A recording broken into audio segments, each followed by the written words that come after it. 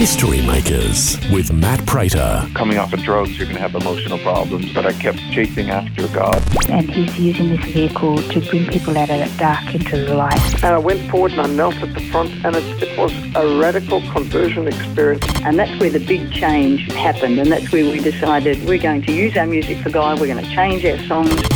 When I was about 25-year-old, I was busted and into jail, and it was there that I came to the Lord. History Makers with Matt Prater. Hi and welcome to History Makers. I'm Matt Prater. Today we're chatting with Yehuda Bachana.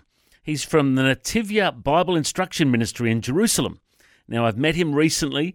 We had a combined church prayer gathering in Brisbane where Yehuda got up and he was able to pray for our city and our nation, and we prayed for Jerusalem and Israel and prayed for him. And he's been out in Australia speaking at a few churches, and it's a blessing to have him on the radio today to share him a bit of his story. Welcome along, Yehuda. Tell us a bit of your background. Where were you born and raised? Good morning to everyone. I was born and raised in Jerusalem, Israel. Fantastic. And tell us, what was your life like? Were you raised in a traditional Jewish home, or were you Messianic? What was your background? Well, actually, I was both. I was born and raised as a believer, as a Messianic, as my mother was one of the founders of Nativia. And I was also born for a traditional father that took me to the weekend synagogues in Jerusalem. So I was born actually in both worlds, both the Messianic world and the religious, traditional world. Oh, wonderful. And tell us a bit about your upbringing. Did you always stay on the path following the Lord, or did you fall away? Was there like a conversion experience at one stage? Tell us a bit about your personal faith journey. Actually, I think I'm very thankful. I think it's quite unique that I was born into a good congregation in a good household that managed to keep me in faith and walking along with the Lord basically my whole life. I don't think I had any stage where I stopped going to the congregation or to church. So my whole life I followed the Lord. I think it's quite unique and quite a blessing. Wonderful. And tell us a bit about your early career. Like, what did you do when you finished school? When I finished school, I started working. Actually skipped school to work. So ever since I'm 13, not many people know that, but ever since I'm 13, I had a full-time job. Then I joined the Army. I worked a little bit for a security company, like a private security company. I actually wanted to join the police. And since I had a pistol on me and I had a motorcycle on me, all the young generation in the congregation kind of flocked around me, asking questions about the motorcycle and about the gun.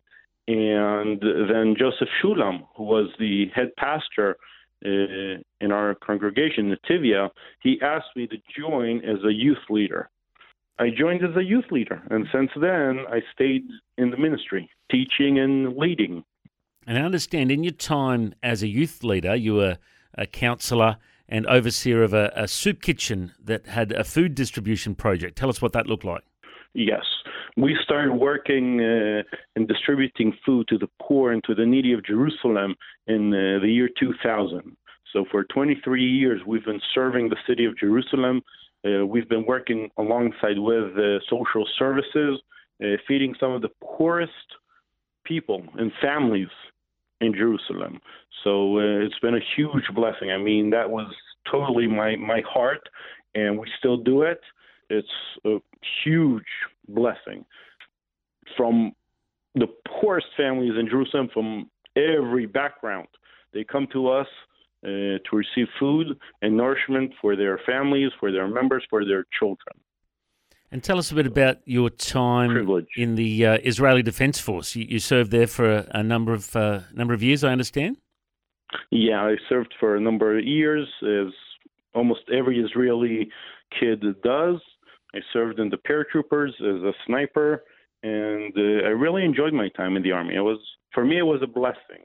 It taught me a lot of good life traits, such as order and discipline, and I think it actually blessed me. Now, you've just reminded me of my first ever trip to Israel. So many years ago, I went over with 11 other pastors. Thankfully, none of them were called Judas. And we had a tour of Israel. And the first day we arrived, we went up to the Golan Heights and went to a lookout overlooking Syria.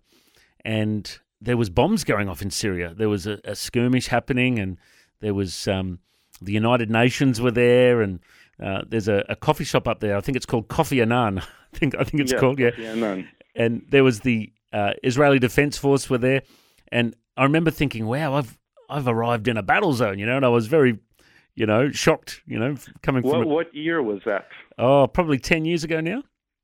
And I remember arriving there and thinking, "Wow!" But then I saw all the Israeli Defense Force guys. I saw the United Nations, and I actually felt very safe.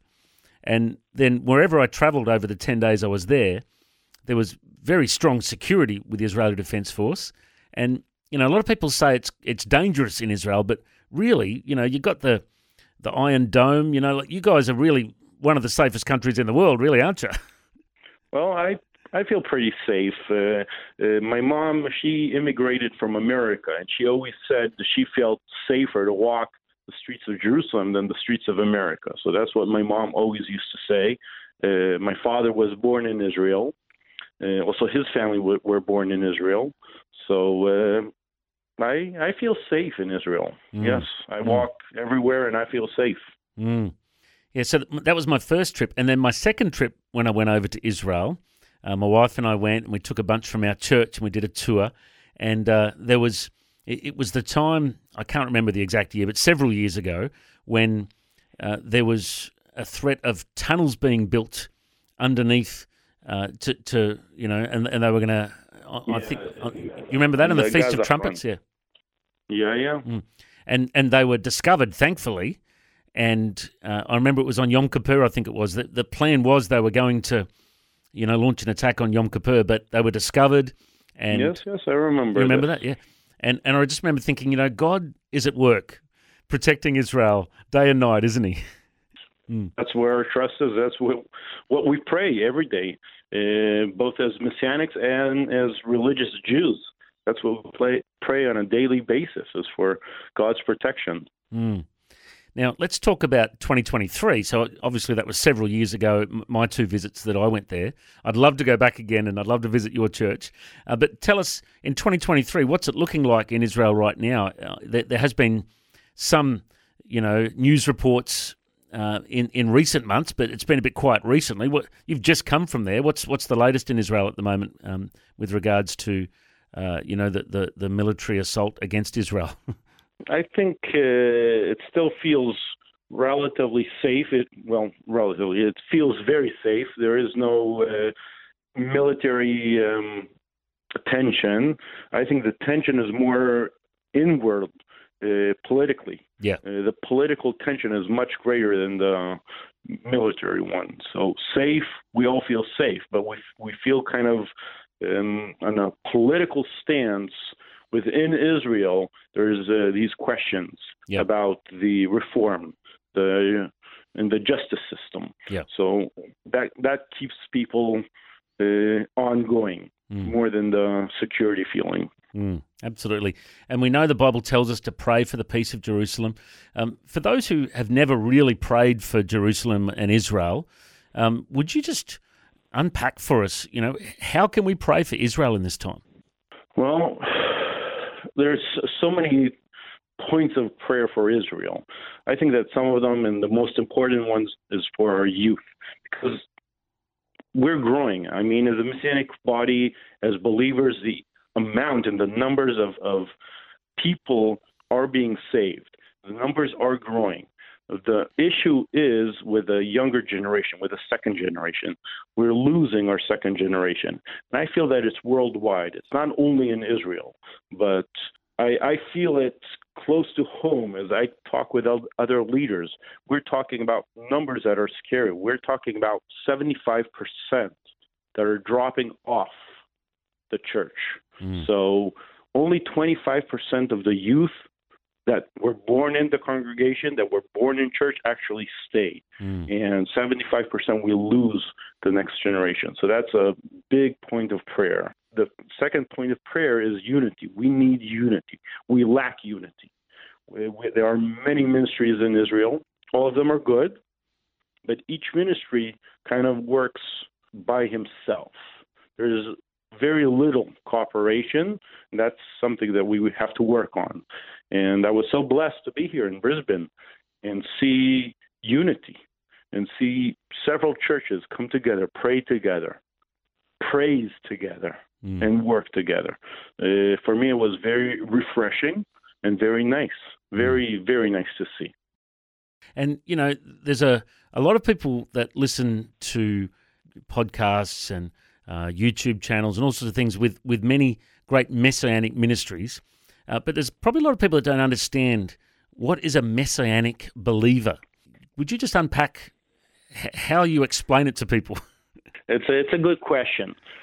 I guess it'd be relatively difficult to explain because for most people, Christian or messianic would actually be almost the same. I think the only difference is the origin, that there's a Jew. The Messianic is usually a Jew that believes in Yeshua and Jesus. That being said, there are many non-Jews that consider themselves Messianic. It's basically going back to the Hebrew roots, rereading the Bible. Rereading the Bible as Israel exists, as the Jewish nation exists, and just understanding that the Old Testament is still relevant in our lives. It's still the Word of God. So that would probably be the only difference. Well, I did a course from First Fruits of Zion Ministries called Hayesod last year, and I found it so inspirational to learn a lot about our Hebrew roots. And really, a lot of the Old Testament stories, a lot of the Old Testament scriptures that you might gloss over, they really unpack in a lot more depth. And because a lot of Christians only read the New Testament or the Newer Testament, as some people call it, you know, and don't really understand, what Israel went through in the Old Testament and what the Lord taught us through the people of Israel. So for me, it certainly opened my eyes and gave me a lot more deeper revelation. Yeah. I think there are different levels of understanding and different levels of understanding also the scriptures, because you have to have Israel in mind in the Old Testament to understand the New Testament, to understand who Yeshua is and what he does, because we can believe in Jesus and that's sufficient. That's good. We're saved. But then we can better understand our salvation, what it stands for, who is Yeshua, and what does he do for me, and why. And I think that the Old Testament explains everything as a prototype of the Messiah. Everything points to the Messiah. So to better understand Jesus, you have to understand Israel and you have to understand the Old Testament. For example, the Exodus of Egypt. The Exodus of Egypt is the prototype of the salvation of the world.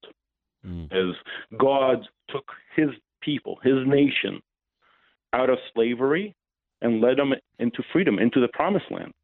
And this is exactly what Yeshua is doing for us.